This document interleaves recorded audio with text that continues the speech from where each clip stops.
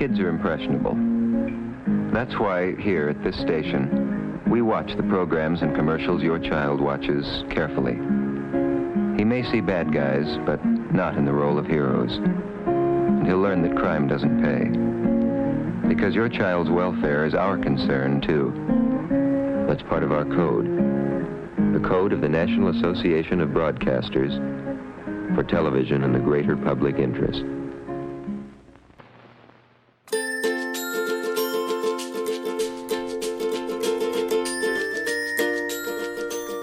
And now for a very special episode of PNR's... Wait a minute, hold on just a second. I'm going to come back to that in just a minute here. Are you having fun? And no, I don't mean have you ever had fun. I mean, are you having fun now? Especially as you're headed into work, multitasking at work, coming home from work. I mean, are you having fun working? Studies have shown that more playtime and fun at work actually boosts productivity and reduces sick time. As you might expect, it's more prevalent in younger workers. Almost 80% of recent graduates said fun is an important aspect of their job. Only 56% of those older than 55 said the same thing. Of course, work isn't really supposed to be entertaining or fun, right? I mean, after all, it's called work. Nobody goes, yeah, I fun 40 hours a week. The productivity stress of the Industrial Revolution to the if you've got time to lean, you've got time to clean mentality of those first jobs we had as kids to the seriousness of the businesses we work for can often become embedded in us and be the entire way we think we're supposed to approach business and work. Why is that Monday all-hands meeting so serious all the time?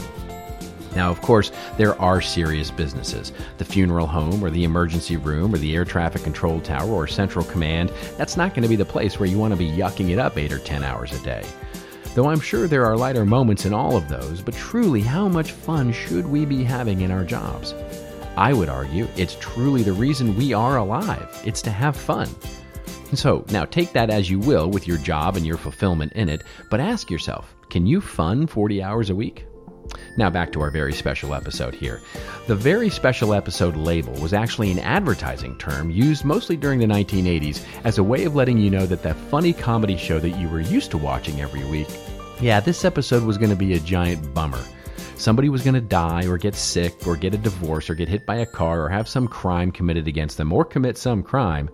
Yeah, the weird, creepy neighbor, Mr. Robinson, he's actually doing that weird, creepy thing that anyway. The label was so that you weren't caught unaware and would blame the sponsors for being all bummed out. Yay, we just saw the teenager get arrested for selling drugs, and now let's see how to make our smile brighter with Colgate. Anyway, Joe and I actually are blessed to fun 40 hours a week. And one of our hopes is that this little hour of nonsense that we produce each week makes you giggle, think, and add the opportunity to bring more into your workday, more fun into your business. So while the very special episode of PNR is indeed coming, and it's different from our regular shows, just know there's no big bummer coming. And now it's time to get our very special episode underway. And so let's get the theme music cranking. You ready for some fun? Then let's roll.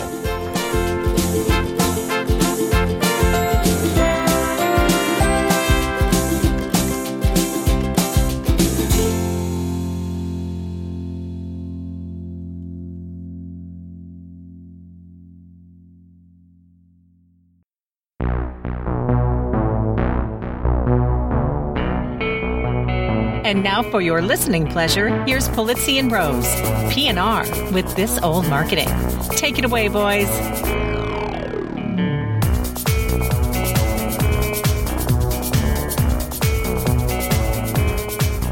Hello, content marketers. This is Robert Rose, and welcome to episode number 147 of PNR's This Old Marketing, a very special episode of our predictions for Content Marketing World 2016. We're recording on Sunday, August 28th, 2016, and we'll publish on the Monday of Content Marketing World. And with me, as always, as is my friend, my co-host, my colleague, and the biggest thinker in content marketing, Mr. Joe Polizzi. How are you? I don't know about that biggest thinker. I don't think I could compete with you, actually. Well, I could call you a biggest something. We'd have to rename the show. Biggest stinker? Biggest stinker? biggest dinker. You and I were just together. joking about. I love the intro, by the way, on the very special episode. But you and I were just joking. It's like, okay, whenever we have a really busy week, we've got Content Marketing World coming up. We have no time to produce a real episode. We don't want to do one live this year. So what are we going to do? It's a predictions episode. Absolutely, we just gotta chitter chatter for an hour and see what the world thinks about our predictions. But again, it's our show, and we can do whatever we want. So what are they going to do? Not listen? Well, it's one of those things where So this is about the time when somebody is driving into work, listening to the show, going, "Oh, a prediction. Oh, there we go. All right, fine." Or somebody else just like click, I'll just wait till next week. See, we do have the data. We talked about numbers in our last episode. We do have the data on That's this, right. And our predictions episode are some of our best ones. They are. Performers. As performers go, they are some of the best. But we are not data-driven here at PNR. We are story-driven. Whatever makes you sleep at night, that's all. So as we record this, we're in literally as this is coming live, we are in the midst of content. Actually, marketing. as this podcast episode drops, we are probably at the international opening night reception for Content Marketing World, because this would be the Monday night, so it actually would be the official holiday day, right? And then the official opening is the next day, where we have our workshops. You're teaching a workshop, and then we have our opening night party at Forward down in the Flats in Cleveland. But yes, so you and I will probably, like we actually are now, or we'll be drinking. Yes, so, exactly. There definitely will be drinking. Definitely will be drinking. But I actually love the Monday night celebrations, because we get all the international folks to come in, and of course they have to come in early, and they've spent their, in some cases, we've got quite a few coming from Australia, New Zealand, Japan this year. That is a long, long way to go. So it's a long way to go, and we want to make sure that we get some drinks in them, make them feel at home. And then make sure they have a very successful rest of their week. Drinks in them, make them feel at home. I don't know that those two thoughts you meant to go together like that, but all right, I'm buying it. You know what? It is what it is, right? Yeah, exactly. You just keep going. But yeah, I'm very, very excited, and I'm super.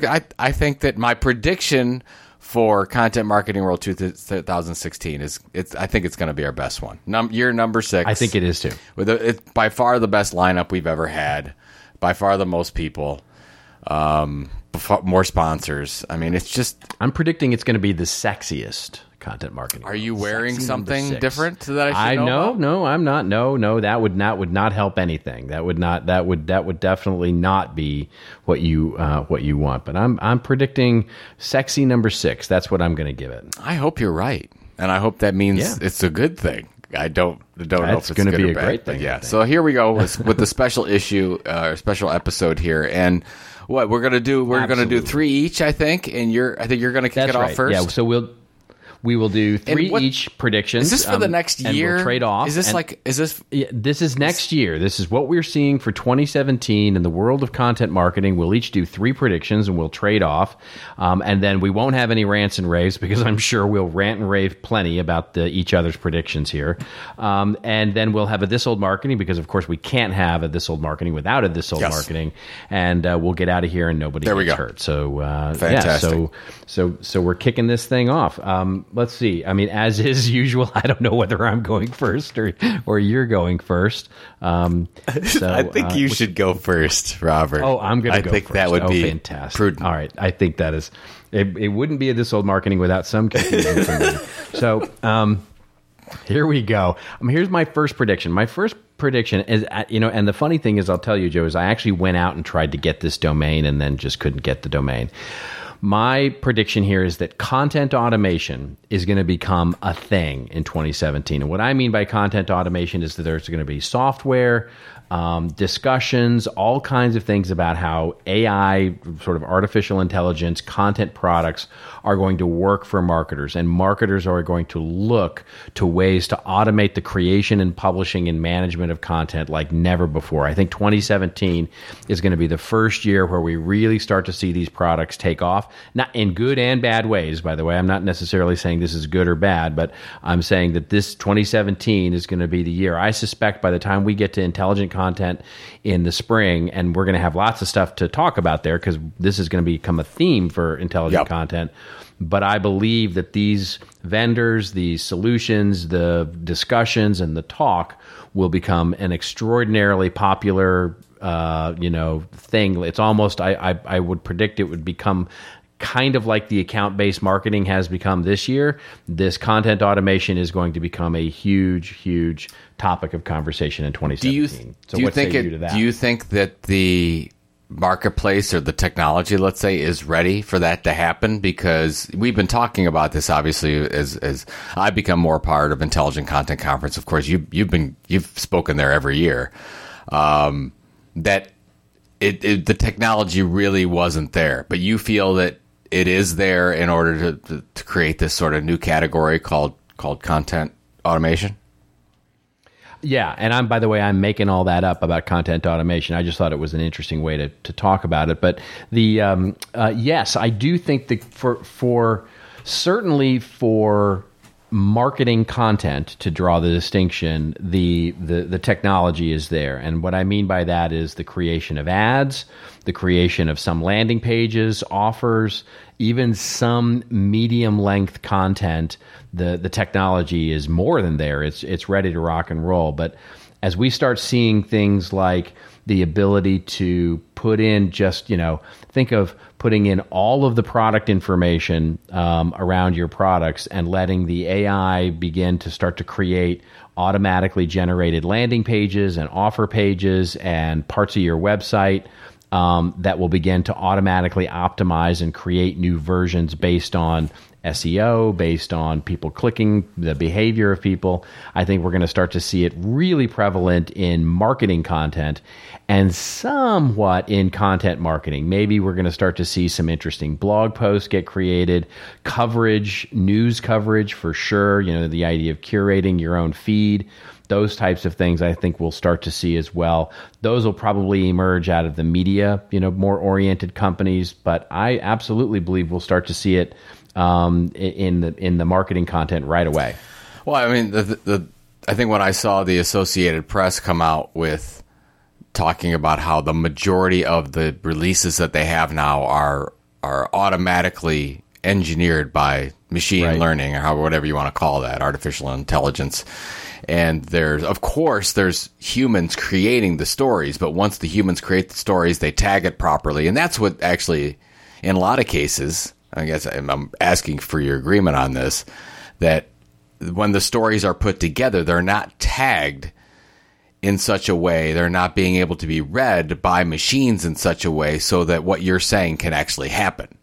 That's a big portion of what we're trying to do for Intelligent Content Conference is how do you set up your content, your taxonomies, your tagging, so that when you do get this technology that's, oh my gosh, it's perfect, it's ready to roll. It can read the content in certain ways, and then it can do all those things on the fly and create those automatic landing pages and figure out where the person's coming from and what language they speak and all this things and feed the right content out there. Is that correct? Yeah. I mean, yeah, that's correct. That's correct. And that's why I think you're going to start to see it first in the shorter bits, right? So what you'll see first are things like ads, where, I can, things like offers are really interesting, because you can think of a basic offer, save 25% on this product for the next period of time, right? So it's your typical coupon related offer. Well, that can be made, in innumerable ways to be based on artificial intelligence to create that says, hey, you love pickup trucks, you're going to love our new offer, and you're going to love it so much that it's going to make you want to sing Willie Nelson, right? And so you can think of all the different ways that it can look at data. Artificial intelligence can look at data, your surfing habits, what content you've consumed before, all of the different things that are just available, quite frankly, from the behavioral data that you've exhibited in the way that you click through content, and have it create an offer that's more relevant, quote unquote. Now, this is the proof will be in the pudding here. I'm not sure how much I believe of this, but a quote unquote more relevant offer could be delivered to you dynamically than could be created or scaled by hand. And so you could imagine just you put in the parameters of the offer and have the artificial intelligence create, 100,000 different versions of it. And basically optimizing it for whatever it can for people. Now that can start to expand, because the natural evolution of that is for it to expand into longer pieces, landing pages, the About Us page. Think about all of the sort of standard product and web content that you might have on a website. All of that could conceivably be created by machine. I think that the one. Whether it should or not is a whole different thing, right? Whether it should or not is that's a different discussion. I just believe it's going to become a thing that we're going to be talking about. I don't know whether it's going to be in the next 12 months, but it's definitely on the way. But I think what's interesting to me is, as we've seen so many companies jump into marketing automation, and they jump into it in a lot of cases too soon when they haven't set up the strategy for it. They don't have the parts done up front. They don't have the content in order to feed that marketing automation machine that you railed against in the last issue of This Old Marketing. Right. I think that's where we're going to have to do a lot of education on the content automation side, because they're going to want to say, oh, yeah, this absolutely, we want to have this technology, but they don't understand the work and the people, actually, the engineers that are going to be involved in this. I mean, Cruz Saunders is going to love the fact that we're talking about, whether you call it content engineering or whatever you call it. Right. That's going to be somebody that understands how to get the content and the stories in shape, the content in shape, the assets in shape, so the machines can play a role. So, absolutely. All right, I like it. That's my prediction. I'm sticking. I give it a 3.7. Oh, excellent! Out of a what? Out of what? I don't know. Okay, I'm just going to throw out random numbers and just see what happens. So my first prediction, I'm not even going to go with the Apple Disney thing. I'm not even going to go there because... Let's all just be thankful for that, I just have to put that out there because I know everybody's going to say, oh, Joe throws it out every year because one of these years it's going to happen. Which it is, it's not. No, it's not. It's not going to happen. It's not. You know what? You can poo-poo my idea all you want. But it'll happen someday. Anyways, that's not one of my... I don't know why you... Just the really stupid Why do you keep ones. bringing it up? So every year, just about when we do these predictions episodes, I have one on brands buying media companies. But I'm going to alter it slightly. Right. So there was an article today that I read, believe it or not, in the Associated Press that talked about $1.8 trillion in cash right now for U.S. companies that are on the sidelines. $1.8 trillion. Yeah. Do you know that this is what blew me away? 50% of that is held by 25 companies. Yep. Whoa. It's an amazing statistic. Apple, it's Google, an amazing Cisco, statistic. Microsoft, and another 21 companies. That blows me away. So my prediction is, yes, I still believe we are going to see brands start purchasing media companies, but I think that you're going to, for the most part, see this happen among the big 25 there, with the ones with the most cash wanting at some point to do something with it instead of just parking it in cash. Now, what I'm really intrigued about and why I'm probably, more on this in 2017 than I've normally been, even though I've talked about it since forever. This Aero Electronics example, which we've got Victor Gao from Aero Electronics speaking at Content Marketing World, about how they're building their media company. They're really going the Red Bull direction, but they're doing this from the B2B side. They're building this B2B electronics ecosystem. And for those of you that don't know, Aero Electronics, we've talked about it on the show, but Aero Electronics bought almost the entire electronics media portfolio from UBM, our parent company. And having this done by, because you and I, we've shared lots of smallish examples, right? Where you say, oh yeah, L'Oreal and Makeup.com and Adorama buys JPEG magazine. And we've got lots of little like one-offs. This is huge. Right. This is, they're buying an entire electronics media portfolio. And I think what that, and it's a, well, they've done it twice. They've done it twice, which is, exactly. They bought United Technical Publishing, and then they came in and bought the UBM family too. And it's a Fortune 250 company that's doing this. So now I think that you've got, you have chief marketing officers at these big companies that are looking at this. You've got the M&A folks in these companies looking at this, saying, "Wow, look what they're doing, and this is actually a thing." And I think what you'll see is a flurry of these types of changes as we accelerate into 2017. Now that, and the reason why I'm more emphatic about this is because of that Aero Electronics deal that you're going to see this happen, and more than just one-offs, but more you're going to see them try to put portfolios together where they actually do become the leading expert around that particular niche. And I think B2B is ripe for this. And not that it won't happen in B2C, but B2B is so ripe for this to happen right now. And don't you think, too, that one of the things, I mean, this feels right to me, but one of the things that's going to drive this is, and I'll get to this in a little bit, this idea of influencer marketing, but, influencer marketing is already a thing, right? Yeah. It's already, people are talking about it.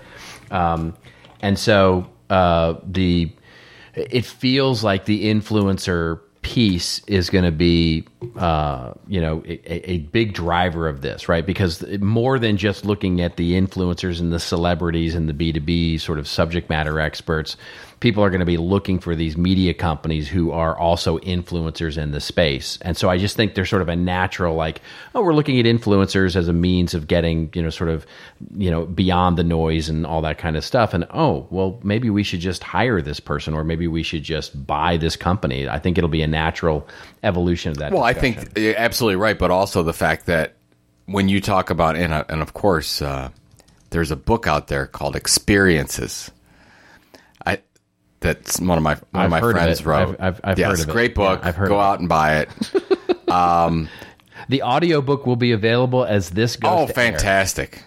I got word from Audible that the audiobook will be available so it should be, if again the schedule holds, it should be available as this is live. Fantastic. I'll be first in line. I'm with my clicker. I'm gonna get that. First in line with your clicker. Yeah.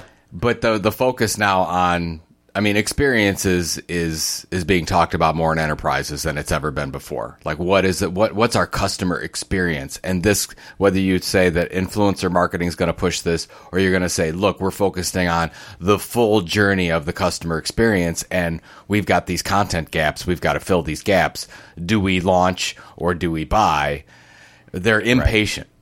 Big brands are impatient, and they have a lot of cash. That means that they're going to go buy, and they're not going to grow organically. It's just common sense. That's exactly right. All right. I like that one. All right. Well, I'll give that one a 3.85 on a scale of 72. All right. Yes, there we go. All right. So mine is related to that. My second prediction is related to your M&A prediction.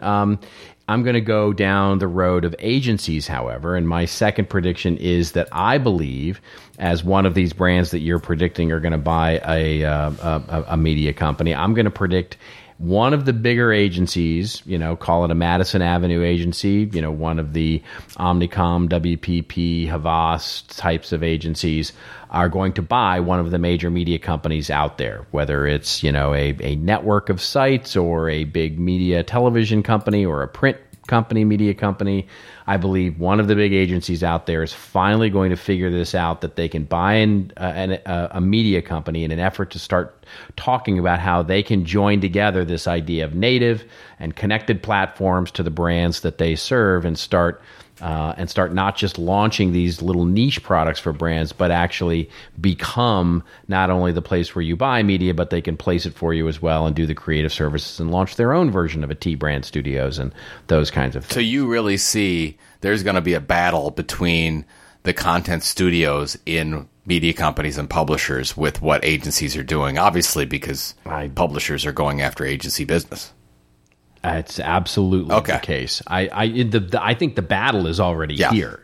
It's being fought in corners, and it's being fought in, quiet RFPs that people are losing one way or the other.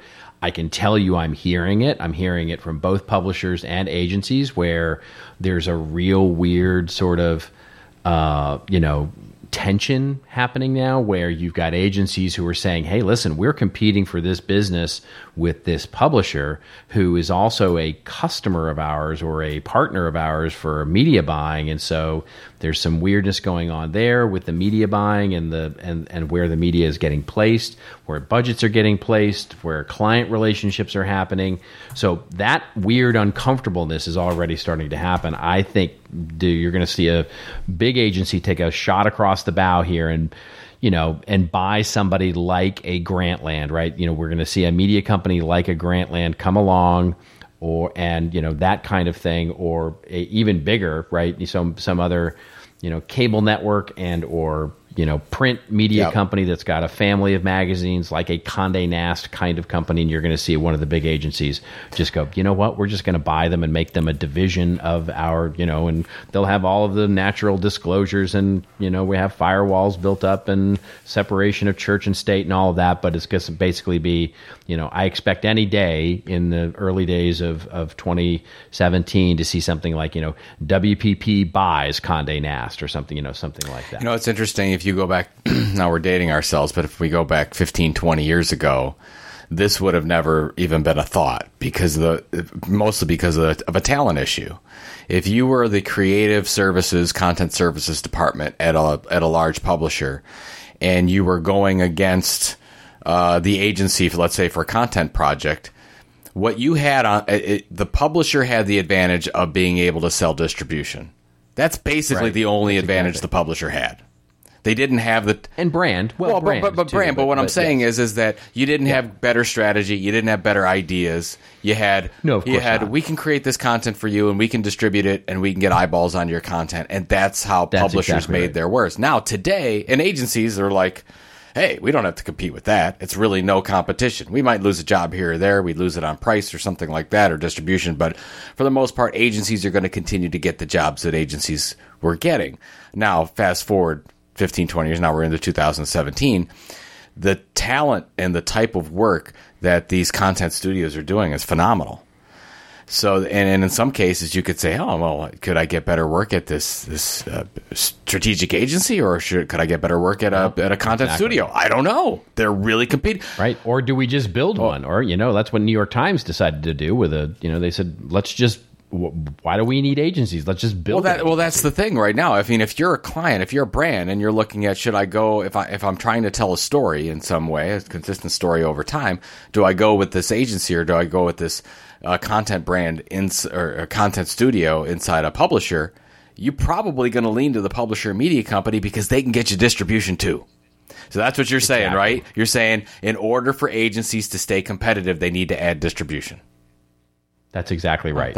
And they can get that very, very easily. I mean, as we talked about on 2 weeks show ago, we talked about this. That this is not, media companies are not that expensive. They're relatively cheap when it comes to purchase, and so I think we're going to see splashy headlines when it comes to some of these brands. I don't think it'll happen with the big news oriented, like I don't think we're going to see an agency buy the New York Times or the Washington Post or somebody like that. I think it's going to be, probably culture types of media companies. I could see one of the big media companies spinning off some of their more culture or pop culture oriented titles and sell that into an agency, something like that. But I think you're right. It's as much for the talent as it is for the distribution in many cases. I think that is an incredible prediction. I'm going to give that the grade of purple. Whatever, right? I'm glad so my next, I've got all kinds of stupid predictions here, but I'm going to throw this one out at you. You know how you look at Netflix, and I'm sorry, go to Apple TV. You have Apple TV, right? Okay, you have Apple TV, and you go to all the different content channels, and there's like, oh, there's a Red Bull channel, and they're all trying to make their own channels, and they're putting their content on those channels, which is fine. And we've talked about the value in doing that in most cases because you have more control over that. But what I really see happening in 2017 is a significant effort from multiple brands that are going to underwrite series of programming on Amazon Prime and Netflix.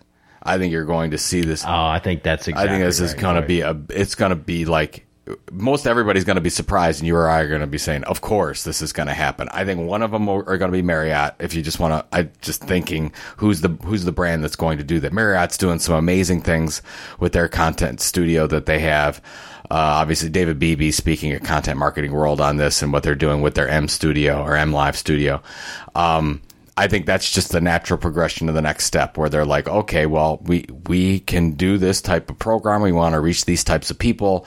Where can we get this? And I think we're still a step off from, hey, we're going to launch a major motion picture. I don't think we're quite there yet, even though we've had the Lego movie and we've had some talk about some other ones. But I think that Amazon Prime and Netflix are two absolute prime opportunities. And I think you'll see the bigger brands, the Starbucks type of brands, maybe a Walmart here and there, start to do this and put their programming on those sites. And I think once you do, I think you're so right with that. But I also think once they do, you're going to start seeing the smaller ones go too, right? You know, you're going to start to see, because that'll be the quote unquote tipping point for brands to say, you know what, this is the new sponsorship model, right? It's not for 30-second spots or a bunch of product placement, though there may be product placement in there, but it's basically underwriting the production and basically, well, distribution to some extent, but certainly the production of this high quality series oriented shows, which can, which is basically the new awareness, it's the new brand awareness. Instead of throwing up a bunch of 30-second spots, you just take that money and you underwrite the whole, it's the Chevrolet, hour, variety hour all over again well, yeah, we're really just going back to the way it used to be. It really is something else. But I think that your point about series, that I'm not just talking about the one-offs. Like I'm sure you saw, what was it? Tony Robbins had his 1 hour or 2 hour special on there, which is a pure content marketing play for the other stuff that he's selling, which is fine. Right. But I really think that you'll start to see the large brands bidding on creative work that would have normally gone to the big production studios.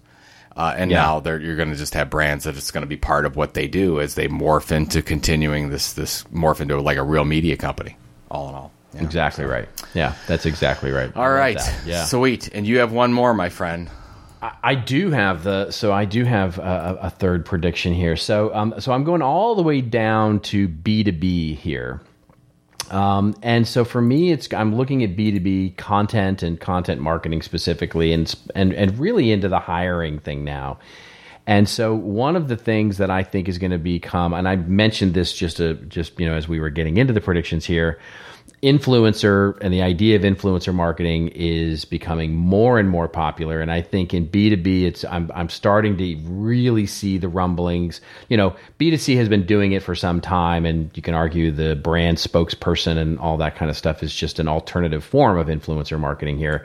But as we start getting into this idea of blogging, creating content, creating spokespeople, I think of what Emerson did, Kathy Button-Bell there has done with Emerson, and the YouTube, I'm forgetting his name off the top of my head, but the YouTube star that does their STEM, YouTube series, all of those kinds of things, strictly and, really focused on B2B, looking at influencers as a means of driving their content forward. I think what many B2B organizations are finding is they need to put a face with the approach and differentiation that they really want out in the world, and their own people aren't equipped to do it.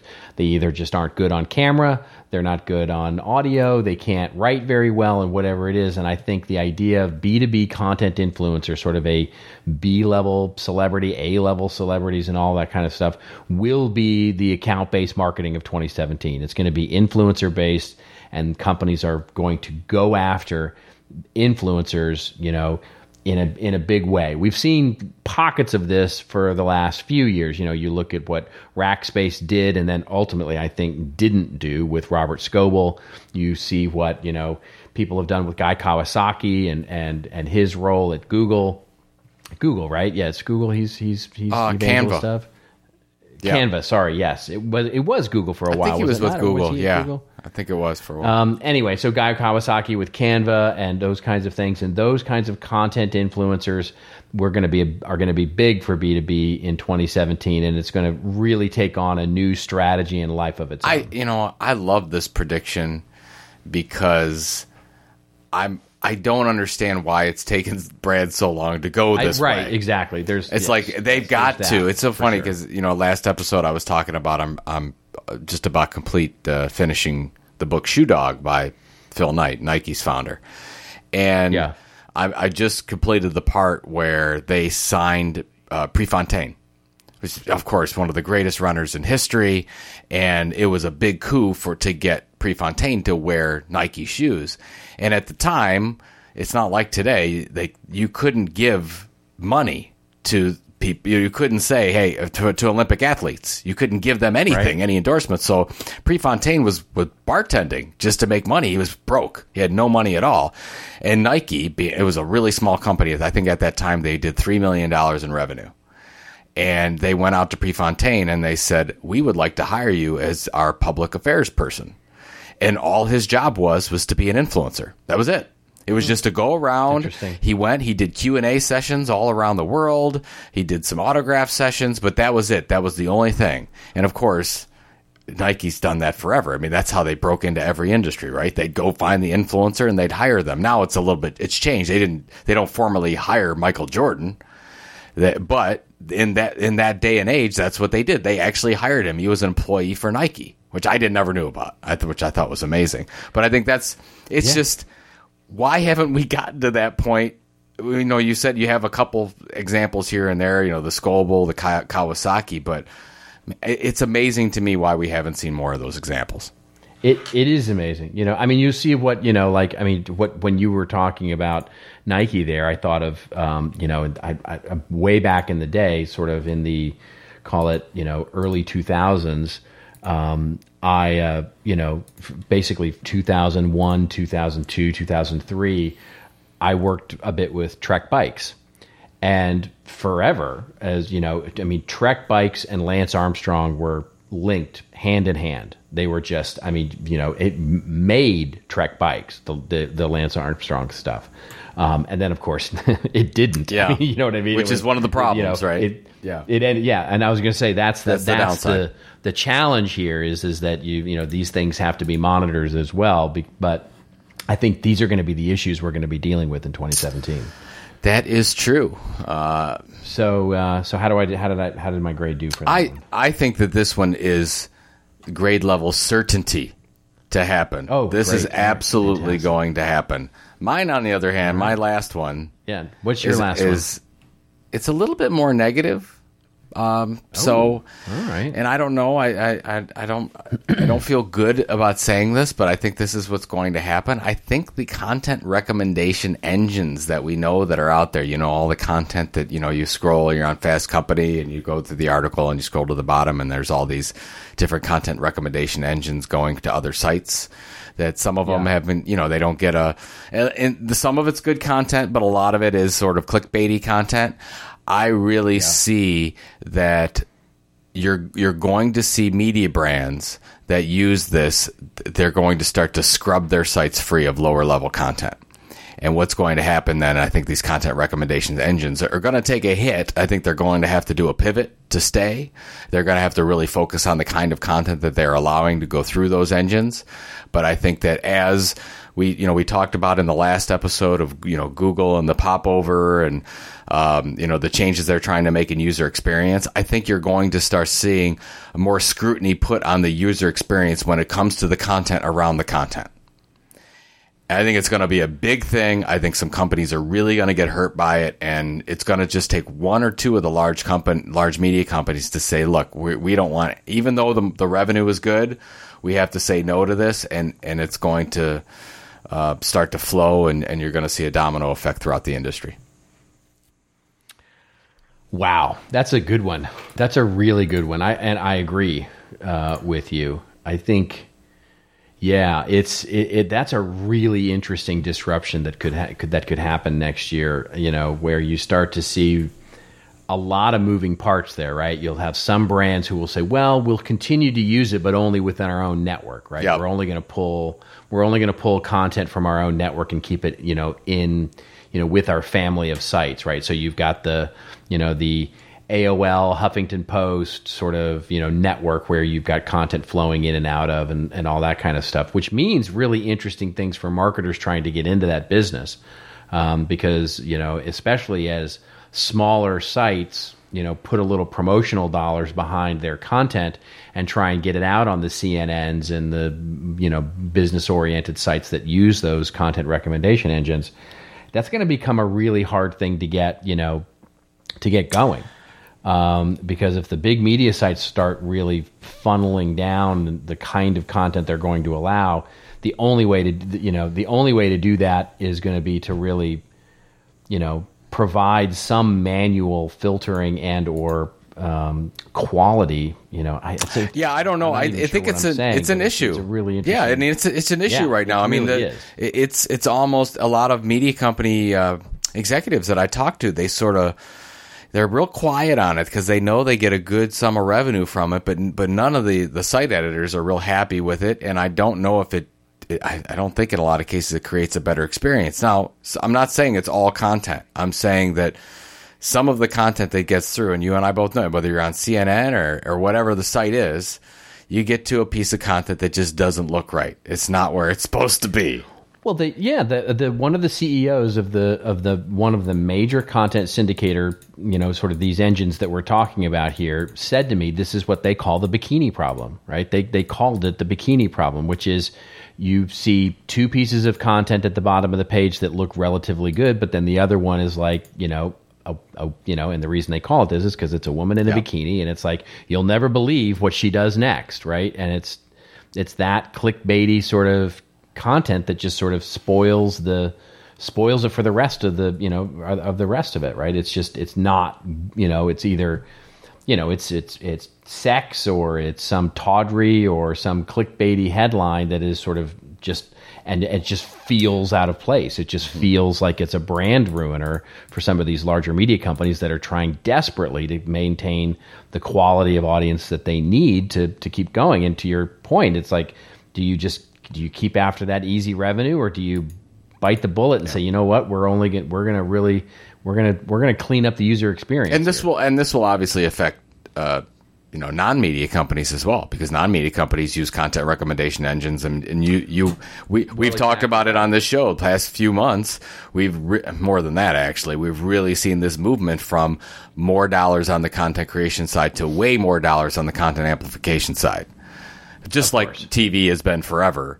That's kind of what you're going to see, whether it's 1 to 4, 1 to 5, whatever the case is. And content recommendation engines, that's one of the ways you get more eyeballs on that content.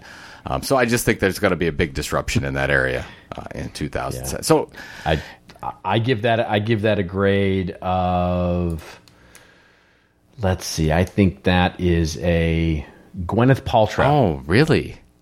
Yeah, I think as long as it wasn't an Ally McBeal, I think I'm good. I think I'm good to go with that. What's amazing is that between your 3 and my 3, they're all going to come true in the next 12 months. Yeah, which is amazing, actually, and how right we are. That's right. All the time. In our own minds. Speaking of being right all the time, we have a lovely, wonderful sponsor. It's a content recommendation engine. Yeah, wouldn't that be something? Let me tell you how awesome this content recommendation is. Actually, it's our good friends at On24, and they have a great piece of content to talk about. Webinars, one of the most important marketing tools to generate leads and drive new business. But a lot of people aren't happy with the performance of their webinars. I mean, I can't tell you how many I've been on that I'm just like, really? Did somebody not know the basics of webinar creation and distribution? So we've got a few best practices in this wonderful report from On24. Actually, there's more than a few. Fantastic. It's called the 2016 Webinar Benchmarks Report. It highlights data from over 12,000 webinars that they put together and really comes up with the latest trends so that you can be great in your webinar marketing. It's all there's a like a research report, and there's a way that you can watch it actually via webinar, of course. Good job on 24 on that one. You'll get webinar registration and attendance benchmarks, best times a day to deliver, what tools you need to be using, when you should think about on-demand versus live, all that kind of stuff. Go to cmi.media/PNR147. That's cmi.media/PNR147 and download it today. A great piece of content, if you're at all involved in webinars and you haven't looked at this piece of content, make sure you do that today. Fantastic. I love it. It's a good piece of content. I will personally attest to it. It's a good report. Very interesting report. Well, we do not have rants and raves this show because we have been ranting and raving for the last 40 some odd minutes, and so we are going to finish off with I think one of our better This Old Marketing examples. I think this one's really cool. I mean, this one speaks to me because I'm also you're a customer, which I just found out, which is awesome. And so the company's called Loot Crate, LOOTCRATE, and you're a current subscriber of the service. So I want to tell you a little bit of how I found it because I thought it was super interesting. So the only reason I've never heard of them until basically today, and I started to put this together. The only reason was I had the cover of Inc. magazine sitting on my desk. I still read print, folks. They're on the founder of Loot Crate is on the cover. And Loot Crate is the number one fastest growing company in the U.S. over the past 3 years. Listen to this, growing at 66,788.6% in the last 3 years. I know, I had to put the 0.6 in there. It's the 0.6 that really does it when you think and they've had 2015 revenue of $116 million. I'm like, whoa, that is like super fast growth. Wow. Big, went from nothing to a huge company in literally no time from like 2014 to 15, 16. So when I see growth like this, like I had to dig deeper into it, Robert. I'm like, what is going on? What are they doing? It's got to be more than just the product. And I found a little bit that has to do with This Old Marketing. So first off, for those of you that don't know, Loot Crate is a subscription box company service for what they call geeks and gamers. So basically, you can buy monthly boxes to arrive at your residence based on certain themes. They have monthly mystery boxes based on stuff that geeks would like, valued at over $45 each time, where you can pay as low as $13.95, although some people pay more. You can be very specific and have to actually pay a little bit more for that value. You might want a Star Wars box every month, or gaming or animation, or they even have gaming stuff for your pet. It's actually pretty incredible how much they put this the model together, because they keep getting niche on the different boxes. So all in all, for about $20, subscribers get a monthly box full of about a half dozen items. Now, in the process, they built this army of rabid fans, and here's where it gets interesting. So you might know some of this, Robert, but I know our listeners don't. So I'm going to repeat and see if you know some of this stuff. So listen to this, from the Inc. magazine article. This is, I'm taking this right from the article. It says, though Loot Crate launched at a time when subscription boxes were going gangbusters, Chris Davis from LA, who's the founder, knew that longevity would likely go to those companies that could stretch their customers' beyond just one day of the month receiving the mail, the box. So they wanted to make sure that they were talking and communicating with their customers at more than just one day a month. So Chris Davis, set out to extend the brand. Loot Crate launched an app, seeded fan communities across Snap App and Reddit, and built out an in-house team of designers, developers, and writers to create custom content. The company releases an interactive game each month and includes a 24-page magazine called Loot Crate Magazine in each crate, and produces scripted multi-camera videos with geeky plots as well. He says, "We think of ourselves now as more of a content and experience platform. Whether it's print or mobile or digital, we want to deliver this great experience for fans that's bigger than subscription boxes. So I know you'd appreciate that whole take. So I mentioned the magazine. So it's magazine.lootcrate.com. I'll put it in the show notes. And their Tumblr account, they curate geeky content from other sources and built a really nice community there. They've also developed a content brand, which you'll love, called The Daily Crate. TheDailyCrate.com with the tagline of Epic Geek and Gamer Intel. They produce 3 articles per day, including a regular series called GIF Crate, where they mash up different sci-fi and anime characters into one GIF, which is awesome. So it's totally fits within their brand, too, to do that one.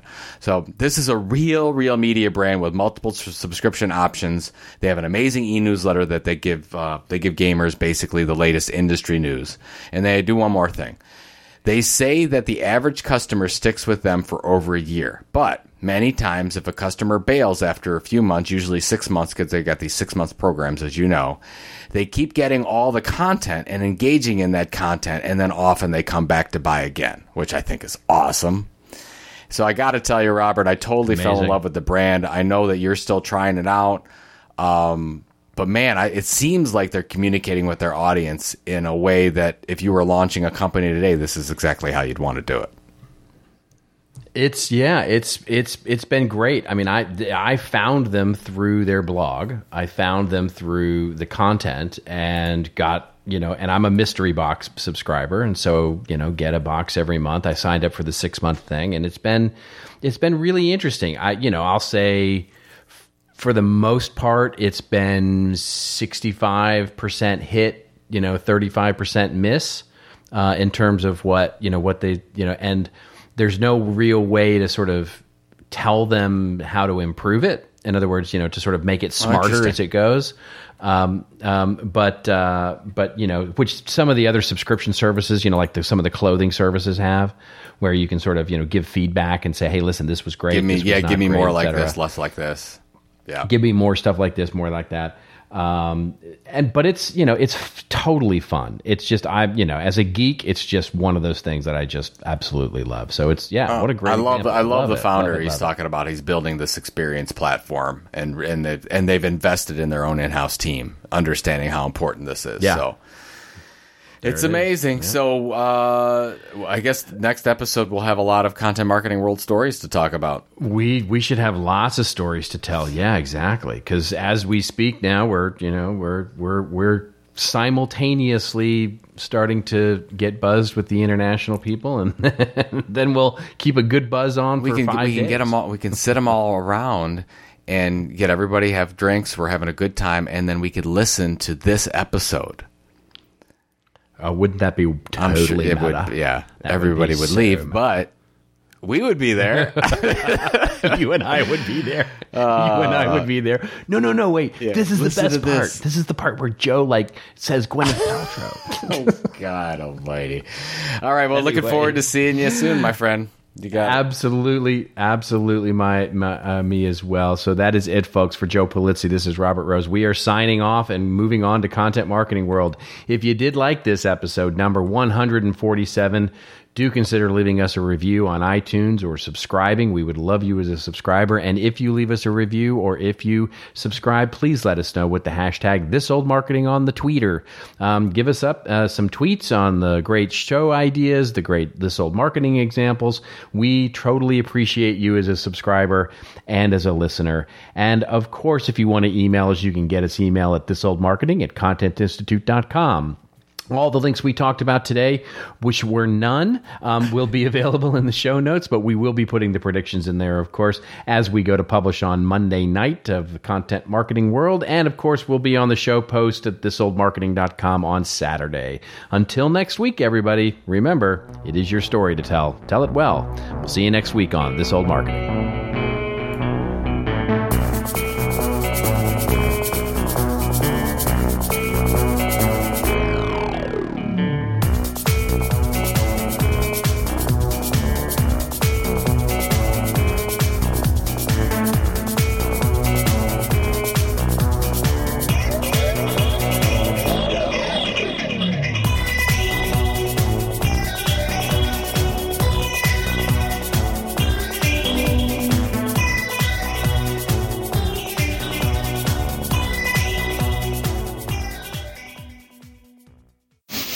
This show is part of the CMI Podcast Network. Check out all of our shows at ContentMarketingInstitute.com.